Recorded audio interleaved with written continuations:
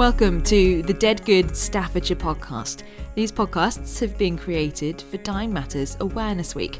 You'll get a new podcast every day this week, talking about all sorts of different things to do with dying matters. Now, every minute someone in the UK dies, but many of us still do not feel comfortable talking about dying. Talking more openly about dying can help you to make the most of life and to support loved ones. We want people to actively make plans for themselves, share them with friends and family, support the bereaved, and offer support and help to those who may need it. People shouldn't be afraid to ask for help or to offer help. Communities are growing larger and more varied, and all can be affected by death and loss. So in between the 14th and 20th of May 2018, during Dying Matters Awareness Week, there are lots of activities taking place across Staffordshire to encourage you to talk about death and dying, to help you think, what can you do to be more active in planning for your future?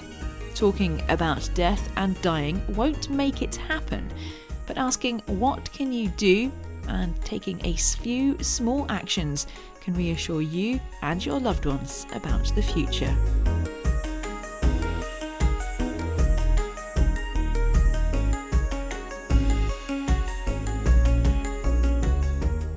Hello and welcome to today's Dead Good Staffordshire podcast.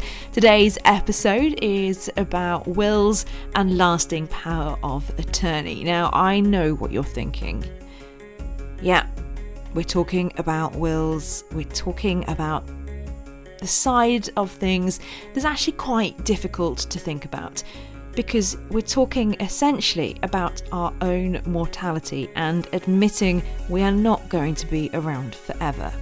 I, for one, am the first person to put their hand up and say, do you know what, I haven't got a will sorted, because that feels like a really grown-up thing to do, and it almost feels like I'm admitting that I'm old and I'm ready to die. But it's not. My husband laughs at me and says I am the practical person in the relationship because I have everything all sorted, dusted, but this is the one thing that I just can't get sorted. Hopefully, after listening to this podcast, I obviously spoke to the people at Beswick's Legal about this, and it certainly changed my opinion and has certainly shifted the whole get the will sorted much higher up my to-do list than it has been recently, and I hope it does the same for you in this episode as well. I'm Juliet Carter. I'm a solicitor with Beswick's Legal, and I'm a member of the Wills and Estate team. It's important to make a will so you can ensure the best disposition of your estate. You can also think about things like asset protection, generational planning, and perhaps if you might qualify for certain inheritance tax reliefs to ensure that you obtain those. If you don't have a will, then your assets will be distributed in accordance with the rules of intestacy. The law intervenes and it states who your estate will pass to, and that may be a person or people that you don't wish to benefit. In England and Wales, you must be over 18, but there is an exception for armed forces on active duty, so they are able to make a special will when 17 years of age. Can you make your own will? You can. I would suggest not doing so. You've got to be careful that you do dispose of the whole of your estate. You consider what would happen if a beneficiary were to predecease you. Perhaps unusual, we don't always give it thought, but it can happen. And what happens if a beneficiary were to fall out of favour, be involved in divorce proceedings or bankruptcy? So it is important to engage the services of a professional who can advise specific to your circumstances and just ensure that any unusual situations are catered for. What kind of unusual situations are there? It might be that there are blended families where you have children from previous marriages. You want to ensure that your estate is going to pass on to them. You may also have the situation where perhaps a child is experiencing matrimonial difficulties and you wouldn't want your estate to pass to them if anything were to happen to you whilst they're undergoing divorce proceedings. Again, as I've mentioned about bankruptcy, similarly. And it may be that you need to consider the inclusion of a trust within your will to protect your assets so that if those unfortunate situations were to arise, then the assets are protected.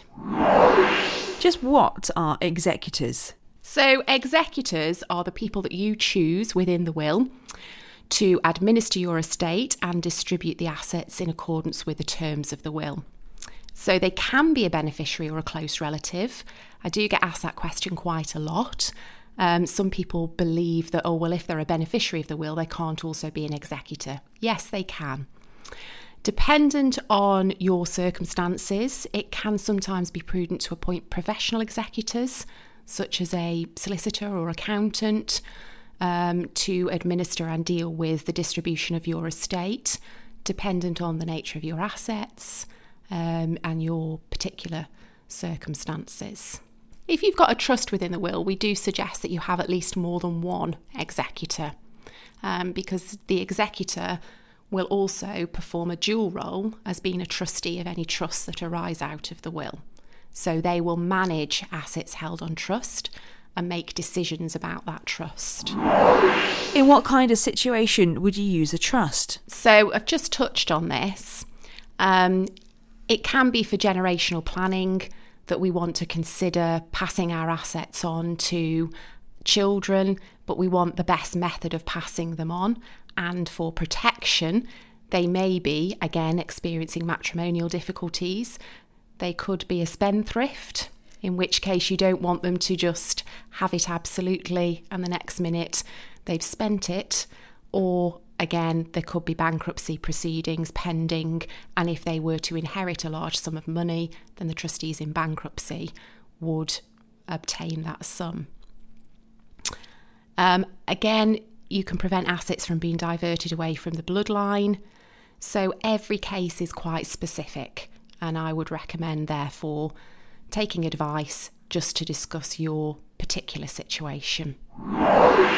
What if someone's circumstances change, though? A will should reflect your circumstances at the time of completing it. We can't cater for every eventuality in the future. We don't know what's going to happen. None of us have got a crystal ball. So the good practice is to review your will every 3 to 5 years to make sure it still meets with your circumstances, it's appropriate. If not, then get in touch and make arrangements to update it or to discuss the terms. It might be that you've just forgotten what you did, what it meant, and you can review it and decide whether there are any changes given your family circumstances and the law at that time. How specific can you be when it comes to writing a will?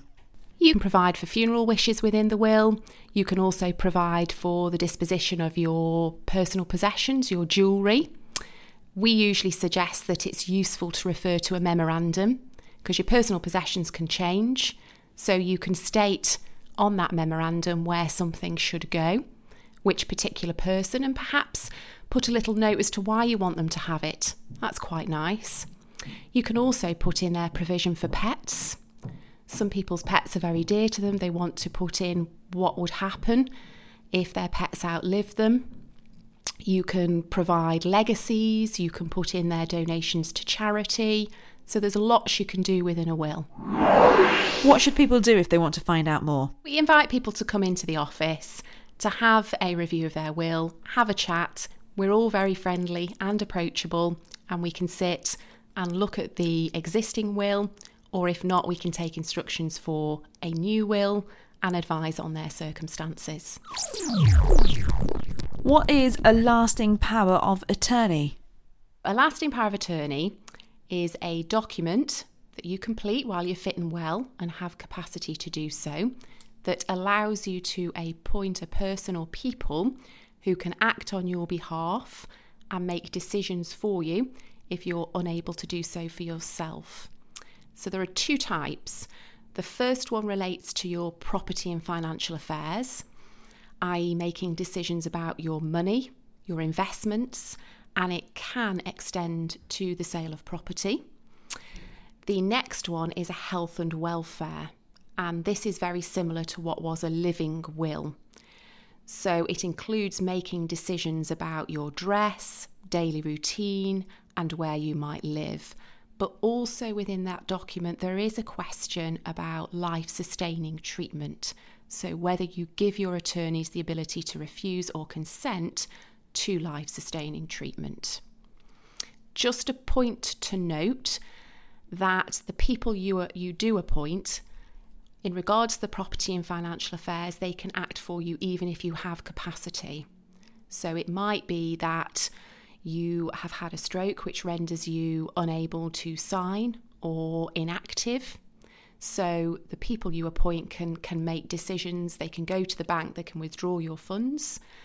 However, the health and welfare will only come into play if you have lost capacity. You can't make decisions about your own health and well-being. What do you mean by capacity? So initially, to enter into the transaction, you've got to have a certain level of capacity and understand that you do have money that needs to be managed. Similarly, with the health and welfare, that people can be making decisions on your behalf, very important decisions about, as I've said, the day-to-day dress, daily routine, but also that life-sustaining treatment. Now, that might not be how we all think about it as being in a vegetative state. It might be that you need a course of antibiotics to prolong your life, and it's those people who are going to be making decisions. So the key to it is that we have to trust the people that we appoint. Firstly, you need to complete the document. You can do either or both. And that involves providing certain personal information about you as the donor, the person giving the power, and the people that you want to appoint as your attorneys who can make decisions on your behalf. Within that document, there is also a section where somebody needs to provide a certificate to certify that you have the relevant capacity to enter into the transaction and that you're not being put under any undue influence or pressure. And it is preferential for that to be done by a professional person. I myself have been called upon to give evidence as to how I've assessed capacity. It can happen.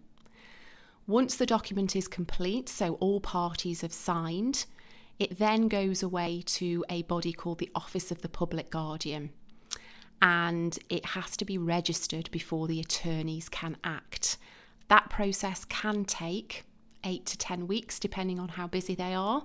And once it's returned registered, then the attorneys can act if need be, or otherwise the document can be put away for safekeeping.